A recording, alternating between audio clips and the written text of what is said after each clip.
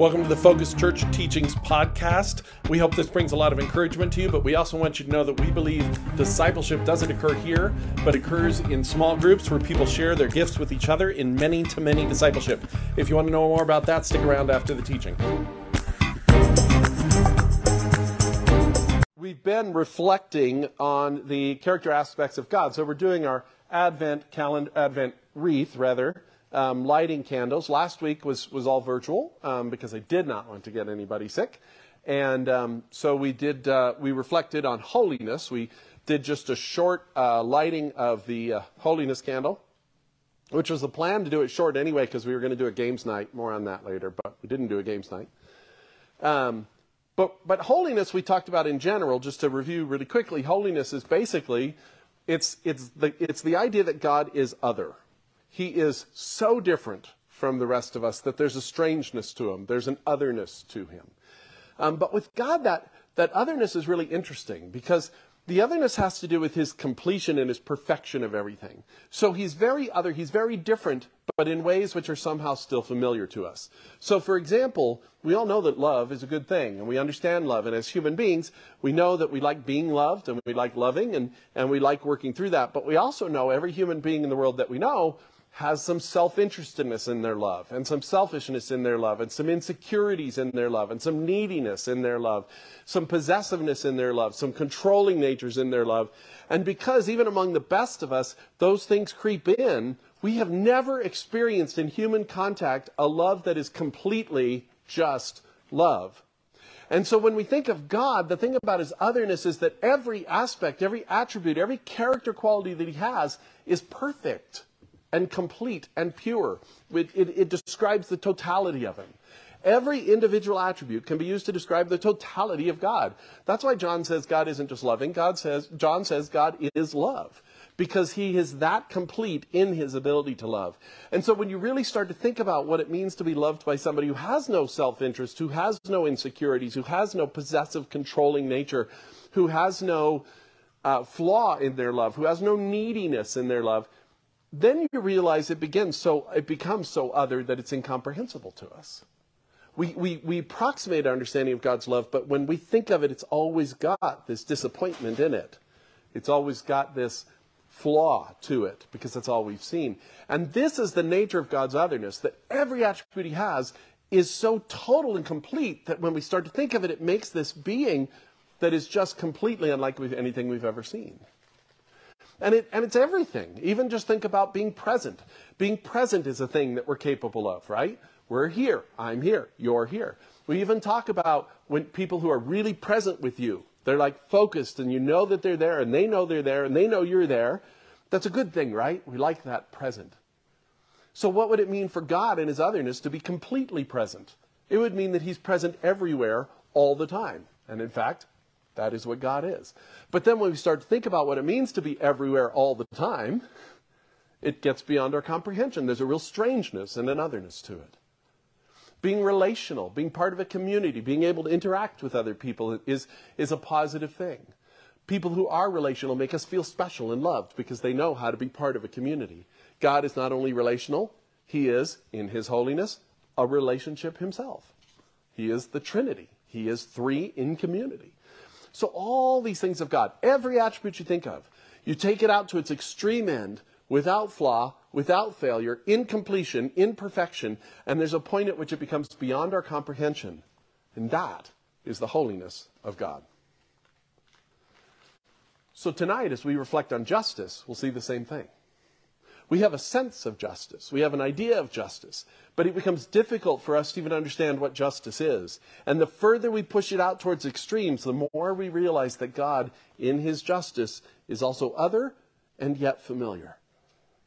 He is everything that we understand and desire about justice, and yet he's so perfect in it that at a certain point it becomes incomprehensible to us to even understand how these all work together.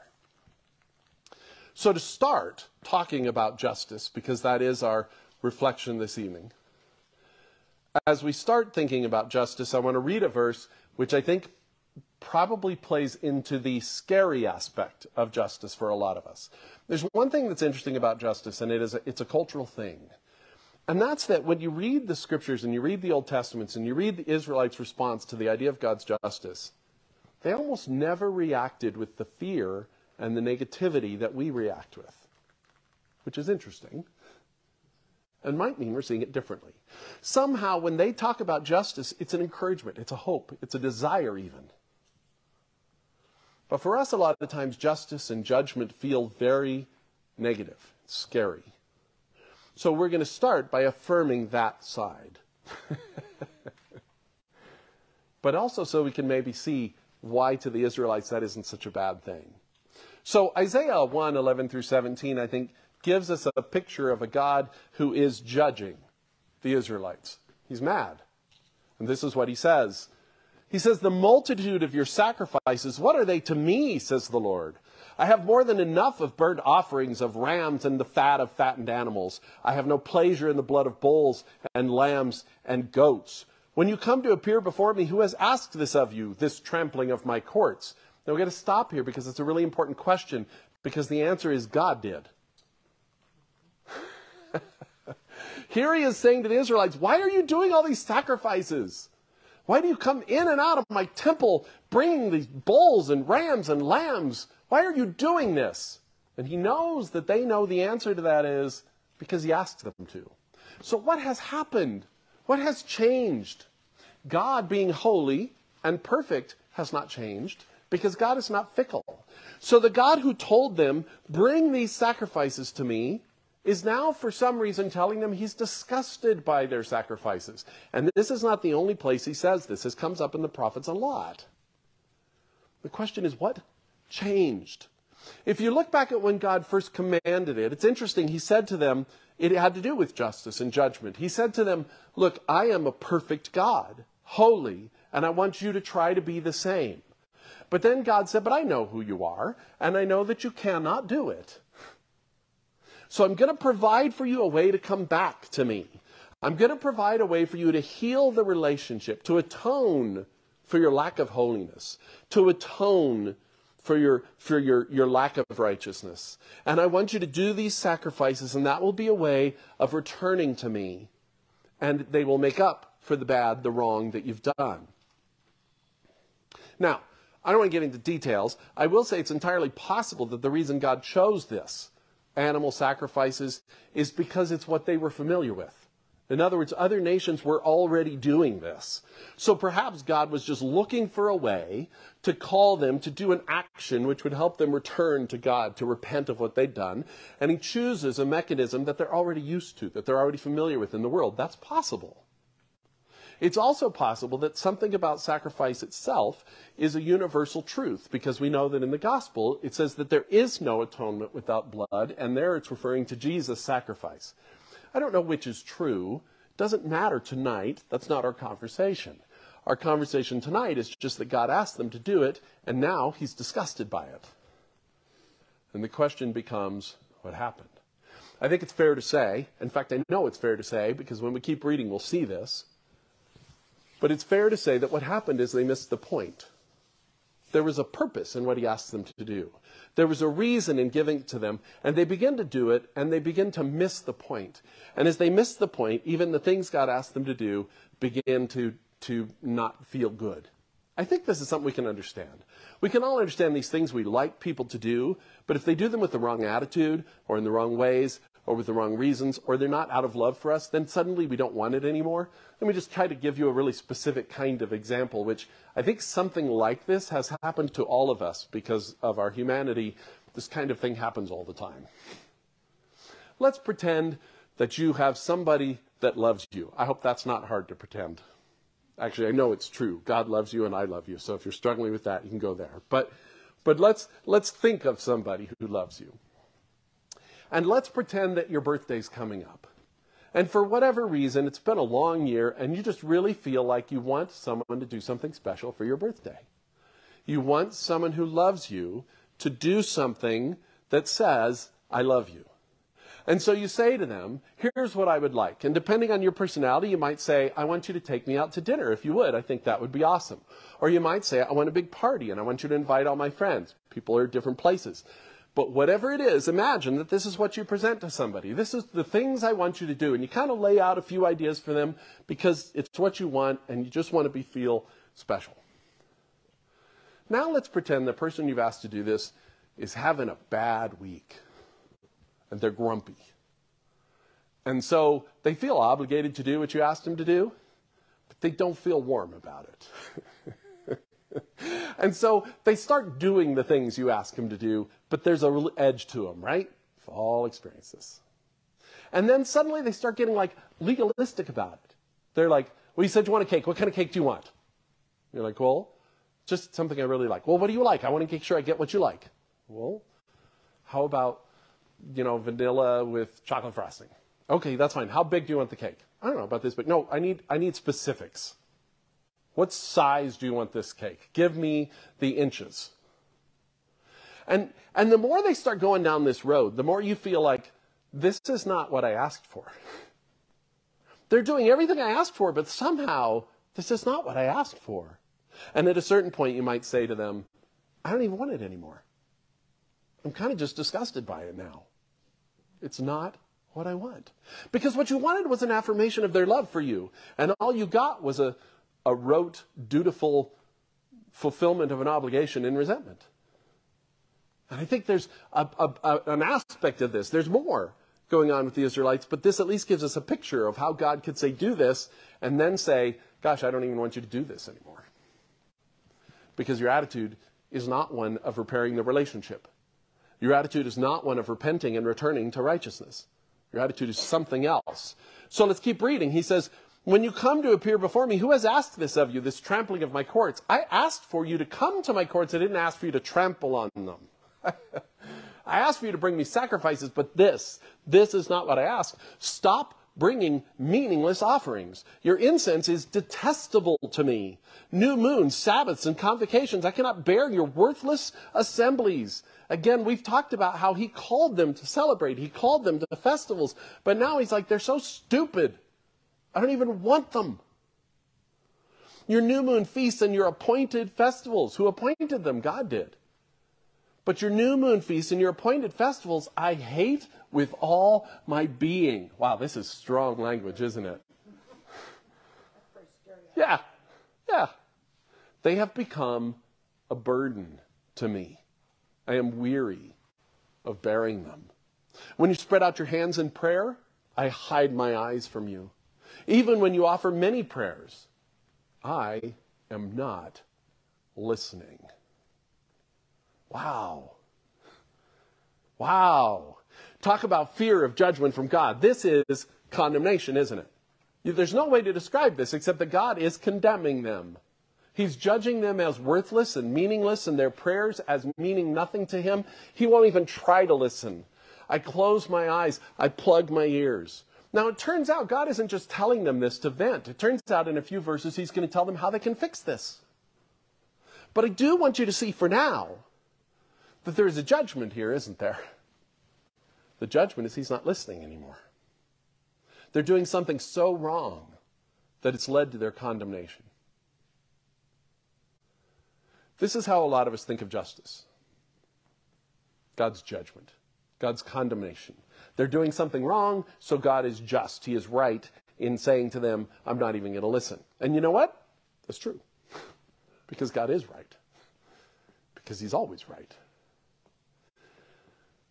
But I want to say something before we move on. First thing I want to remind you of is that what's happening here to the Israelites, it cannot happen to us.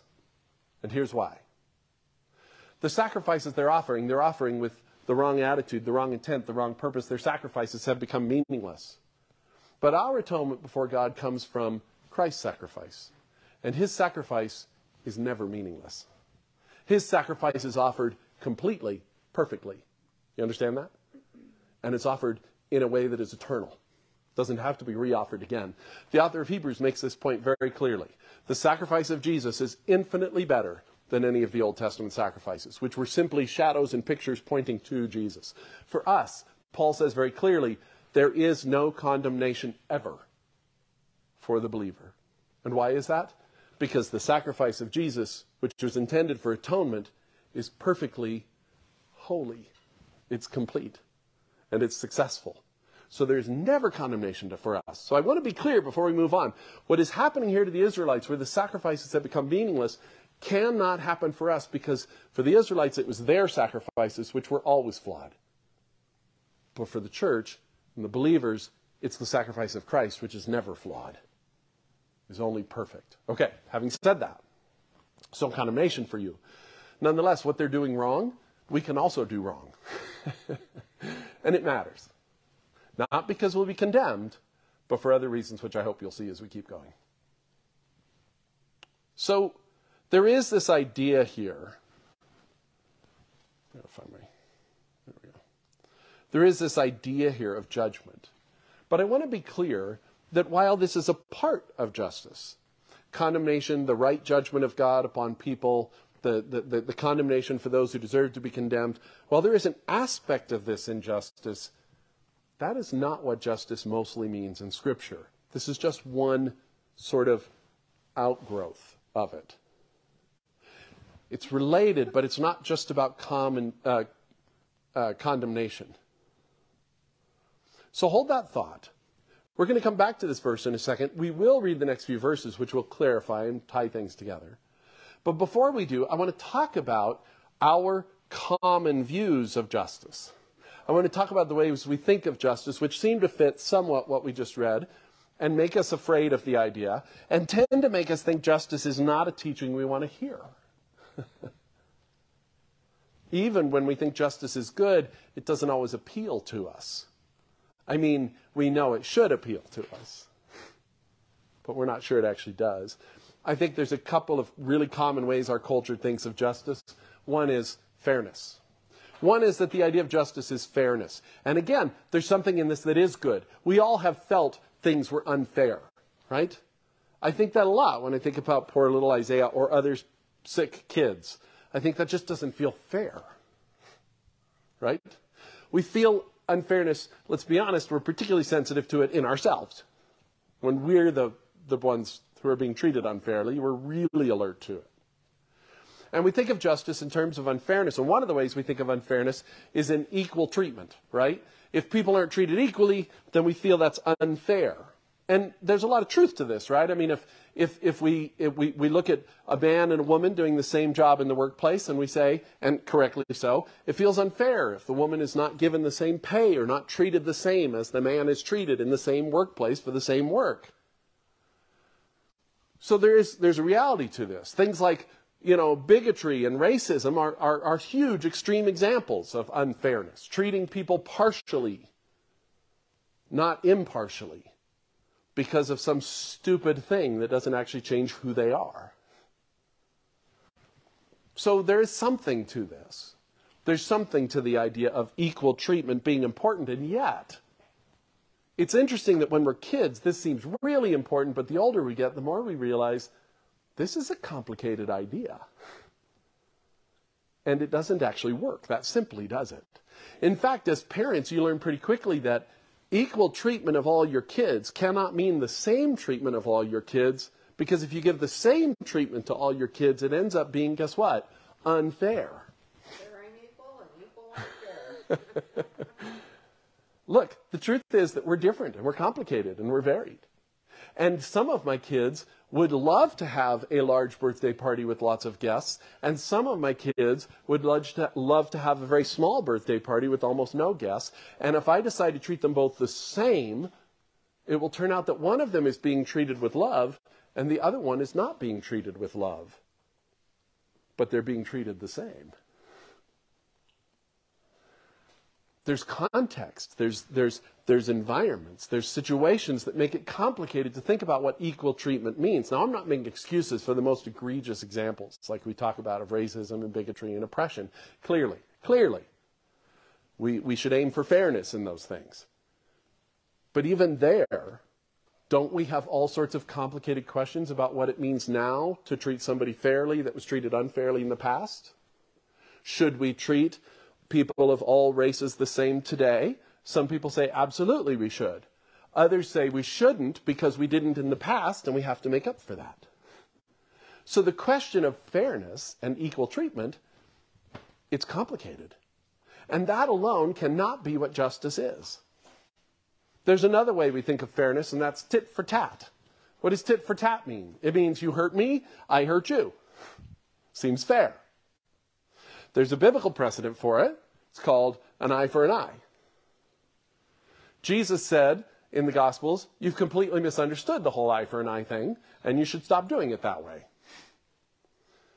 One of Gandhi's biographers, and the quote's often attributed to Gandhi, but his biographer never said he said it, he just said it to sort of describe Gandhi's philosophy, said that if the whole world deals with eye for an eye, the whole world ends up blind. Because the question of tit for tat is, where does it start and where does it end? Right? You can trace back your injuries forever, and therefore justify injuries going forward forever. But guess what? All the people that injured you can do the same. So where does it start and where does it end? At one point do you say, well, that injury was generations in the past, so it doesn't matter anymore. And at what point do you say, we're going to stop and not continue to injure each other into the future? So even this idea of tit for tat, it just doesn't get us there, does it? It doesn't feel just at a certain point. It's too complicated. It's too nuanced. There's way too much to it. It's just not that simple. So what we discover is that fairness is not a very good description of justice. It doesn't get us there. There's another way we think of justice, and that's people getting what they deserve. People getting what they deserve. Now, in a large social context, this sounds exactly right? You commit a crime, you should get punished. You don't commit a crime, you shouldn't get punished, right? We all recognize the injustice in guilty people going free and innocent people being punished. So again, there's truth to this, just as there is to fairness. But even here, we run into problems and complications almost right away. You know what's interesting is every legal system in the world has to make a decision. As soon as they say that justice is about people getting what they deserve, every legal system in the world has to make this decision. They have to recognize that we're bad at making these judgments, that sometimes we get it wrong. And we think somebody's guilty who's innocent, and we think somebody's innocent who's guilty. And then we have to ask ourselves, if we're going to make an error, which is more important? And the fact that we have to ask ourselves, is it more important to let the guilty go free or more important to punish the innocent, is already leading us into weird territory, but that is exactly the question we have to ask. And in America, we decided that it is better to err on the side of letting guilty people go free so that we don't put innocent people in jail. That's why we start with what's called the presumption of innocence. We say we're going to assume everybody's innocent, you have to prove they're guilty, and that way if we do make a mistake, it's harder to make the mistake of declaring people guilty who were innocent. But it also means we're more likely to let guilty people go. Now, even with that, it's not that simple, because then you introduce things like fairness, and you introduce racism and bigotry, and you introduce the fact that we don't see things clearly, and we do end up putting guilty people in prison. I mean, we should. We do end up putting innocent people in prison. But the fact that we have to have this discussion about whether it's better to err on the side of putting too many people in prison or not putting enough already shows us how complicated this issue's become, doesn't it? Because when it comes right down to it, who gets to decide what people deserve? Where does mercy play in that? How do we decide? People getting what they deserve. Again, there's an aspect of truth to it. We all feel incensed when someone clearly deserves punishment and they don't get it. Or when someone clearly doesn't deserve punishment and they do get it. When we feel like the justice system has been too harsh or too lenient, it makes us angry. But you know what's interesting? We could take the same case and go to two different groups of people, and one of them will say it was too harsh, and the other one will say it was too lenient. That's how bad we are at knowing what people deserve. So people getting what they deserve, that isn't a good enough description of justice either. But these are the ways we think of it. That justice is about people getting what they deserve, being treated equally, and sort of this tit-for-tat approach. These are the things that we see as justice. But the fact that we can never get there to what justice really looks like, the fact that we can't arrive there through these definitions we have, should be an indication to us we are not defining justice well. Even Scripture has a problem with the way, most importantly Scripture, has a problem with the way we've just defined it. Let me ask you this. There's an interesting thing. It says that Jesus, his death on the cross demonstrated his love for us. That we get. It was a sacrifice. He loved us. But you know what else Scripture says? It says that Jesus' death on the cross also demonstrated his justice. Now, how is it just for the innocent Lord of the universe to suffer on behalf of the guilty people of the universe? We use examples of people doing that in courts, but really, honestly, would we call it just if someone who loved someone on death row said, I will die in their place? Would we say, that's justice? No, we'd say that's weird. Because someone's not getting what they deserve. Two someones in that case. And yet Scripture says this is exactly what Jesus did, and it not only says it's loving, it says it is just. It is right. It is justice. So we're missing something, aren't we? We're missing something in our understanding of justice. Not only that, if we go back and we say, well, our problem with justice is we don't know what people deserve, well, then we say, okay, so God's the only one who can be perfectly just. That's fine. I can accept that. But if it still just means people getting what they deserve, well, then we have a problem with the whole gospel to begin with. Because if the justice is just about people getting what they deserve and God is perfectly just, it should just end with all of us wiped out. Because deep down we all know that all of us have been guilty of something. So, now I want you to hold that thought. The thought that we don't know what justice is. That these ideas of fairness and tit for tat and people getting what they deserve, they're related. They're not unrelated. There's something in those that are good, but they go awry so quickly. There must be something bigger that helps guide when those things work and when they don't. So to find our way there, let's go back to the verses that we put on hold a moment ago. Let's go back and let's see what God is actually so unhappy about. Why are there religious overtures, their sacrifices, and even their prayers? And he even says having more of them doesn't matter.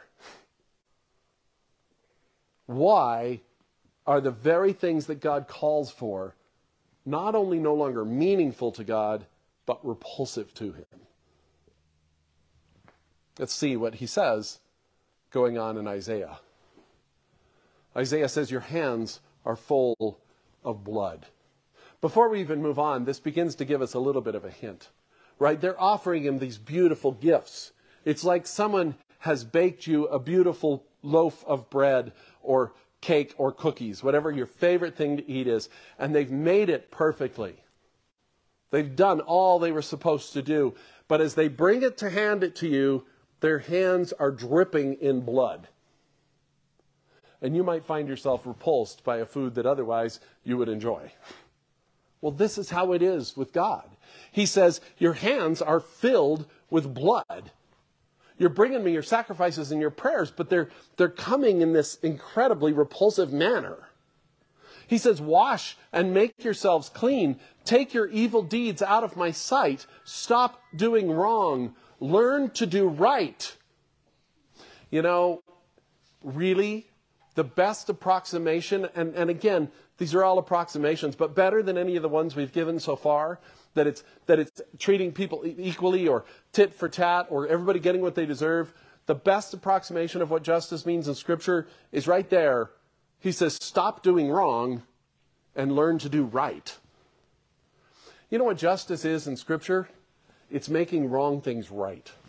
That's it. Justice is taking the wrong things and making them right. It's fixing the wrongness to make it right. You can see hints of this in everything we talked about. When people are being treated unequally and we see that it's wrong, the way you make it right is you treat people fairly. Right? When somebody isn't getting what they deserve, when someone is getting away scot-free and we see it's wrong, justice is making that right. At its simplest, justice is making wrong things right. But you can see how that's different than simply these ideas of just everything being equal or everybody getting so-called what they deserve. It's a much more important question of what's wrong and how do we make it right.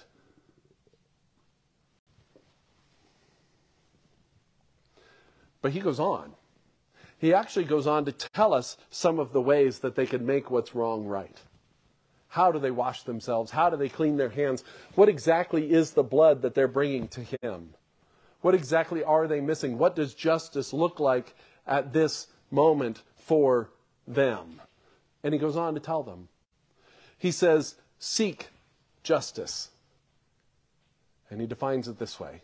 Defend the oppressed. Take up the cause of the fatherless and plead the case of the widow. It's pretty clear here that seeking justice doesn't just mean treating everybody the same. It's pretty clear here that seeking justice doesn't just mean everybody getting what they deserve, because notice something carefully here. When you defend the oppressed, he doesn't make a comment on whether the oppressed are guilty or innocent of anything. Can you be oppressed and still be guilty? Of course you can. But he doesn't give us that question. He doesn't ask us to consider that. Can you be fatherless and still be guilty? Of course you can. But that's not the question he asks. Can you be a widow and be a bad person? You can. But that's not the question he asks. He says, defend the oppressed. Take up the cause of the fathers. Plead the case of the widow. How is this justice? How is this taking what's wrong and doing what's right? It's not about punishment. And it's not about fairness. It's about fixing something. What is it that's wrong that God is asking them to fix? You know what it is that's wrong? It's a wrongness of the universe. God says it is wrong that the oppressed are oppressed, regardless of what they deserve. He says it is wrong that the powerless are abused because of their powerlessness. God says it is wrong that those with power choose to use their power to victimize those without power. It doesn't mean the person with power is better or worse than the person without power. There's no judgment made about that. But there is a judgment made that a wrongness in the world that is important enough for God to mention several times when he talks about justice, that a wrongness in the world is that those without power are automatically more vulnerable and are taken advantage of by those with power. And he says, this is the problem the Israelite culture had. They were doing their sacrifices, they were following their religious duties, but they weren't defending those who were powerless. He says essentially, if you are not powerless in any area, then justice is using your power to add to their power in defending themselves.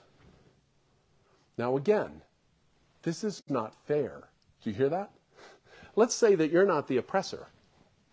It's not your fault that they're powerless. It's not your fault that their husband died or their father left. It's not your fault that somebody else is taking advantage of them. And yet, God says to you, use your power to defend them. You take injury upon yourself by limiting your power to defend them. It's not fair. It has nothing to do with fair. But it's just.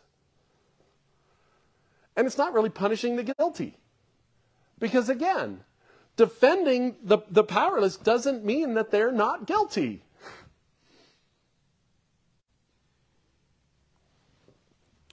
But it's also true that fairness and people getting what they deserve can better bloom in an environment where people with power are using it to defend those without power.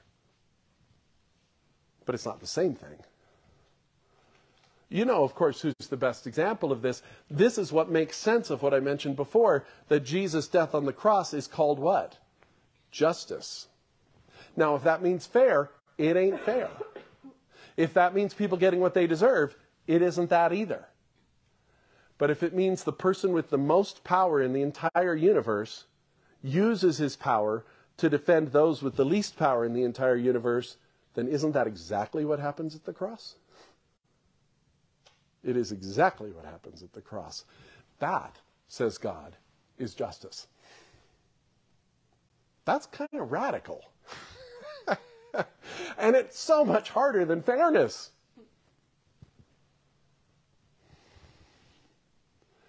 Micah is another prophet. Micah talks a lot about these things too. What I like about this passage we're going to read here in chapter 6, verses 6 through 8, is that Micah talks about his response. Micah's been talking about the things that God's been saying to the Israelites. You guys are oppressing the poor. You're walking over the top of them. Amos uses really strong language and says that basically the rich people are standing on the heads of the poor to elevate themselves. Instead of using their power to defend those without power, they're using their power to increase their own power. Micah similarly says that. So Micah says, after he hears God out of his mouth say to the Israelites, you've abandoned justice, Micah says, well, what then am I supposed to do? And this is what he says. With what shall I come before the Lord and bow down before the exalted God? Shall I come before him with burnt offerings, with calves a year old? Will the Lord be pleased with thousands of ram, with 10,000s of rivers of olive oil? See, Micah does what we all do rhetorically. He actually knows his own answer to his question here in a second. But he does what a lot of us do without being rhetorical about it. He says, look, if the problem is that God doesn't like the few sacrifices I'm doing, what he must want is for me to go big. So I'll take 1,000 rams and 10,000 rivers of olive oil. That must be it. He wants more. That doesn't match what God said to Isaiah or through Isaiah, right? That just means you give me more repulsive stuff. That makes me more repulsed, not less. I love this. That explains this next line, which could be really troubling. He says, shall I offer my firstborn for my transgression, the fruit of my body for the sin of my soul? Micah isn't actually suggesting that human sacrifice is what God wants, but he's pointing out, if we really think that what needs to happen is we need to go bigger, that God wants bigger sacrifices, well then I guess the biggest of all would be to sacrifice my own firstborn. But of course, Micah's answer to this is no, that's not what God wants. That would repulse him even more. He says this, he has shown you, O mortal, what is good. O mortal. Some of you may have memorized this verse as he has shown you, O man, but the word is literally mortal, so you women don't get to skip by this. He has shown you, O human, O mortal. But there's this emphasis in our mortality on our powerlessness, isn't there? There's this emphasis on our own frailty and incompleteness, isn't there? I mean, what can we do? It's like Micah's saying, we're flawed anyway. How can we possibly make a sacrifice that will mean anything to God? But he says, but God's already told us. Don't play dumb. He says, he has shown you, O mortal, is good. And what does the Lord require of you? To act justly, to love mercy, and to walk humbly with your God.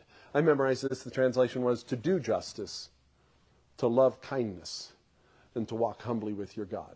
Same ideas. Justice is something you do. I really kind of like the emphasis here, that we are to do justice and we are to cherish kindness. Because sometimes it feels like we pretend to do the opposite, and it makes it easier for us to be self-righteous. If we can cherish justice and say, well, I don't have to help that person because they're getting what they deserve. Again, that's the wrong understanding of justice, but that's sometimes how we do it. If we can cherish justice and then just do kindness, well, you can be kind and not mean to people and still not use your power to defend them, can't you? You can avoid oppressing them, and that might be kind. But he goes the other way. He says, cherish kindness. Cherish mercy. Make that the virtue that you exalt. And while you're doing that, act justly. And if justice means sacrificing your power for the sake of defending those who are powerless, you can see how cherishing kindness would lead to acting justly, wouldn't it? They're not at odds. They're the same. And of course, you are mortal. So in all of this, you should walk humbly with your God. Because self-righteousness leads to you to be not kind or just, doesn't it? It's interesting how self-righteousness can mask as justice. But according to God, it doesn't work that way. True justice requires humility, not condemnation. Justice is something you do. Mercy and kindness is something you cherish. Kindness is, in fact, more likely to be done if it's loved, But I think justice is also more likely to be done if kindness is loved. Just to let you know, I'm not cherry-picking verses. These are just, I could have found, literally, there are probably hundreds of verses like this. I didn't count, but I think there are hundreds, maybe even thousands, where justice is seen in this light. So let me read some of these. For I, the Lord, love justice. I hate robbery and wrongdoing. In my faithfulness I will reward my people and make an everlasting covenant with them.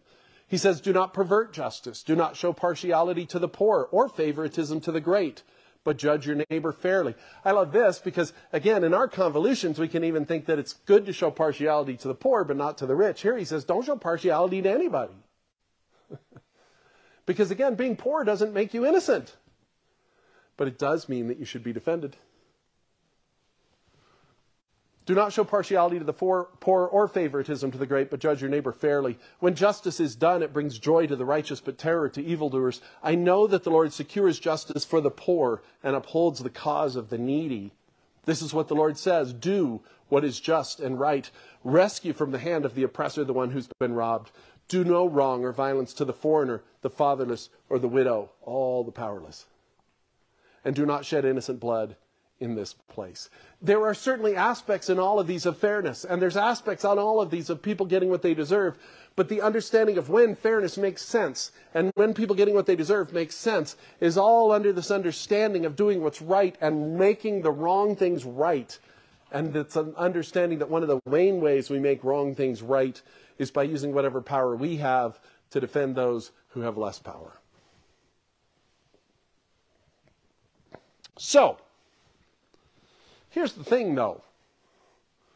Our focus this Advent is not on what you should do. It just isn't. I mean, I hope that you will do justice and love mercy and walk humbly with your God. I think, frankly, your life will go better if you do. But that's not our emphasis. Some Advent prayer years, and most churches, what you do with Advent is you focus on qualities that we want to aspire to. Joy and hope and love and peace. But this year, we're taking a different approach. We're looking at the attributes of God and reflecting on them, hoping that that will lead us to a genuine celebration as we think more about the holiness of God and now about the justice of God. So that becomes the question. If this is what justice is, and our God is holy in his justice, if he is perfect in his justice, what does that say of our God? What does that look like? How does that come to play? We've already talked a little bit about how that makes sense now of the gospel. That it says that God laid aside his rights and power as God to become a human being. Is that not what Christmas is about? The incarnation is God becoming a little teeny tiny baby. For us to begin to grasp what a fall it is, what an incredible step down from being the transcendent other God of the universe to becoming a human baby. Honestly, again, this is part of God's otherness. If I were God and I was even trying to approximate his goodness, I would have just dropped in at the age of 32. That seems like a nice prime moment. Right? You're not vulnerable then. Right? Be a strong, strapping 30-year-old man in that culture. You're good to go. Be rich. Be a political leader. God could have been any of those things. But he drops himself in as the most vulnerable moment of a human's life.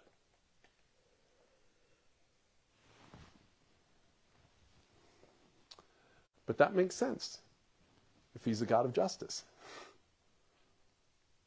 If he's a God who sees that his power is to be used to enable us, to defend us in our powerlessness, well, then that makes sense. That's who he is. One of my favorite verses is Isaiah 30:18, because it first looks like it's about scales and balance and tension, but that's because we don't understand the word justice. Let me read this. It says, "Yet the Lord longs to be gracious to you. Therefore, he will rise up to show you compassion. For the Lord is a God of justice." Hear that again, and I'm going to say instead of for, I'm going to say because that's what the for means here. The Lord longs to be gracious to you. Therefore, he will rise up to show you compassion. Why? Because he's a God of justice. That's weird. If you think justice means giving what you deserve, then how does being compassionate and gracious mean that you are compassionate and gracious because you're a God of justice? You know, a friend of mine pastor friend of mine just recently shared. In fact, I was already thinking about these things and working on them. He did a sermon on justice, and I thought, oh, interesting. But one of the things he said was this. He said that he's heard people define graciousness, mercy, or compassion, and justice in these ways. That justice is getting what you deserve. That compassion or mercy is getting less than you deserve. And that grace is getting more than you deserve. That's kind of cool. But it makes nonsense of this verse if that's actually how we're supposed to understand those words. Let me read it to you that way. Yet the Lord longs to give you more than you deserve. Therefore, he will rise to give you less than you deserve, because our God is a God who gives you what you deserve. That makes no sense whatsoever. Because they're all put at odds with each other, aren't they? But that's not what this verse says. This verse says that our God is a God of justice. And because he's a God of justice, it means that he wants to give you more than you deserve. And it means, I think, the idea of compassion. I love the fact that if you read through the Gospels, it talks about Jesus being compassionate. At one point, it very specifically uses, where we translate compassion, it uses a word that means indignant. When Jesus comes to the tomb of Lazarus, and Lazarus is dead, most of your translations, it says, and Jesus was filled with compassion. What it actually says is, and Jesus was indignant. Indignant with who? With Lazarus? No, Lazarus died. He can't be indignant with Lazarus. That's not his fault. Jesus is indignant with death. See, I think compassion means not accepting the wrongness that's in front of you and seeking to make it better. It's not about giving people less than they deserve. It's about not accepting that they deserve this wrongness at all. That's how Jesus was compassionate. His apostles said, this blind man, is it his fault or his parents' fault? And Jesus was indignant with them. Said, it's not either of their faults. And I'm going to show you that what God likes to do is fix that wrongness. So I think it makes more sense to read this as, yet the Lord longs to give you better than you deserve. Therefore, he will rise to show you that he will not accept your wrongness. Because our God is a God who loves to make wrong things right. Now that makes sense, doesn't it? Suddenly the words fit together. And then, when we realize that this is what a God of justice is, it says, how blessed are all those who wait for him. Think about how the way we often think of justice, getting what we deserve, and realizing a lot of us deserve really bad stuff, and then we're supposed to be happy as we wait for that to come. And most of us think, I guess if I was a better person, I would be happy waiting for God's judgment. But what if this verse means God likes to make wrong things right? And how blessed are those who wait for him to do that. Blessed means blissfully satisfied. That fits. Things happen that are full of injustice. And we can be torn up inside with that, or we can actually be blissfully satisfied as we wait for the Lord to make it right. Now, we might have to wait a long time. But the promise is that our God is a God of justice. And because he's a God of justice, compassion is what he loves to give. And he longs to be gracious to you. And that is who you're waiting on. Not somebody who wants to condemn you and his hands are tied because Jesus died on the cross. And he's like, oh, I really want to condemn you, but I guess I have to let you go. No, it's a God who says the world is wrong, and I'm willing to give up all my power to make it right. And I just ask, you wait on me to do that. Fixing things doesn't just mean punishment for the unrepentant guilty, but sometimes it does. Fixing things doesn't just mean recompense for the oppressed, but sometimes it does. Fixing things doesn't mean everyone being treated equally, but sometimes it does. All these things make sense within the context of making wrong things right. They make no sense if they become in and of themselves the goals. We've all recognized that sometimes justice seems to work against the right thing, right? That's the dilemma of living in a so-called just society. And it's not just America got it wrong. There has never been a just society where this hasn't been a dilemma, that sometimes justice leads to the wrong answer. Because we forget that it's about making wrong things right.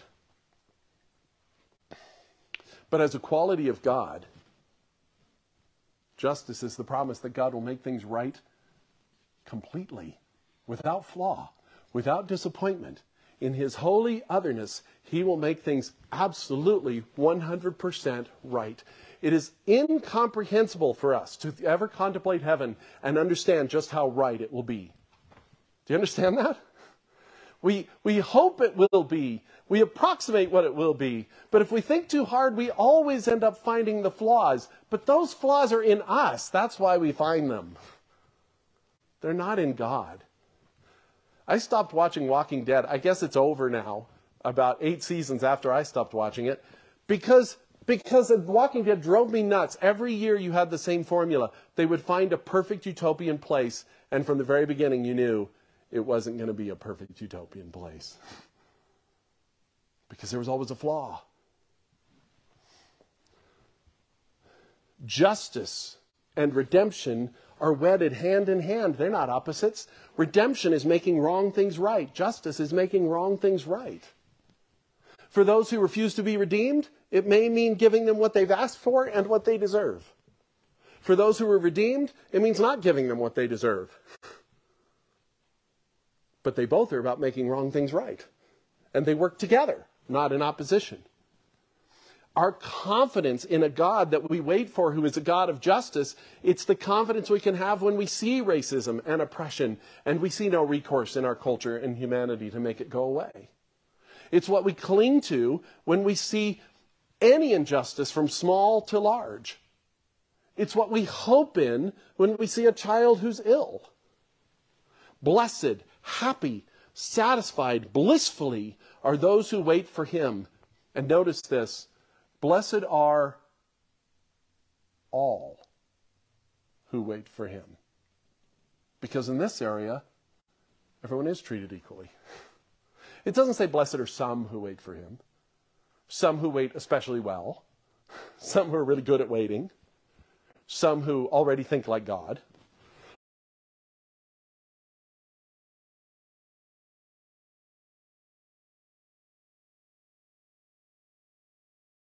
It says, blessed are all who wait for him.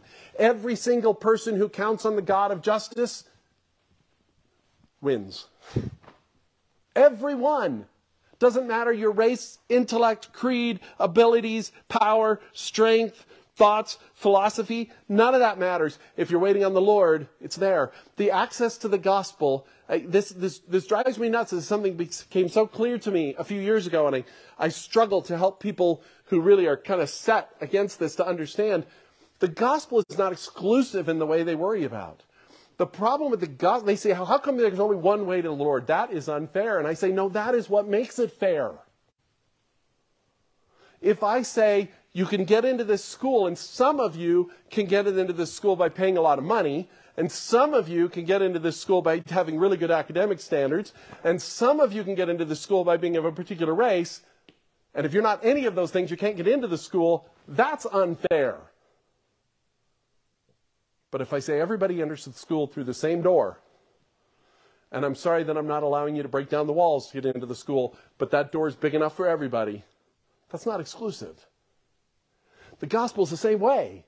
Everybody gets to heaven through Jesus, and that's what makes it fair, because nothing else matters.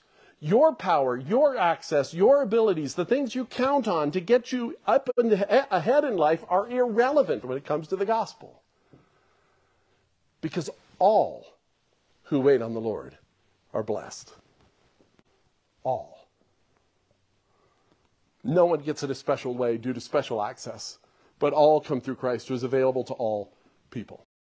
Lord, help us to remember that the holiness of God means that even in your justice, you are sometimes strange and difficult to us. And it's not that your sense of justice is so foreign to ours, but that your picture of the universe is so much larger. And your ability to balance all the scales and see how all the pieces can be made whole again is simply beyond our comprehension. Lord, we recognize that no one but you could have been willing to limit yourself to human flesh, to death on a cross, that no one but you could have even understood that this would demonstrate not only your love, but your justice.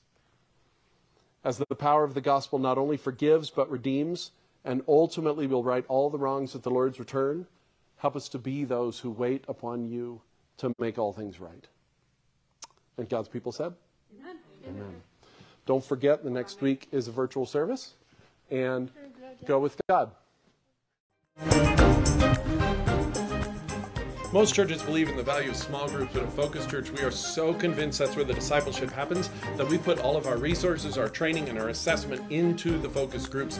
And we believe that you can be part of a focus group from anywhere in the country. So if you'd like to join us, just email me at pastormac, M-A-C, _@mac.com, and I'd love to tell you how you can be part of it.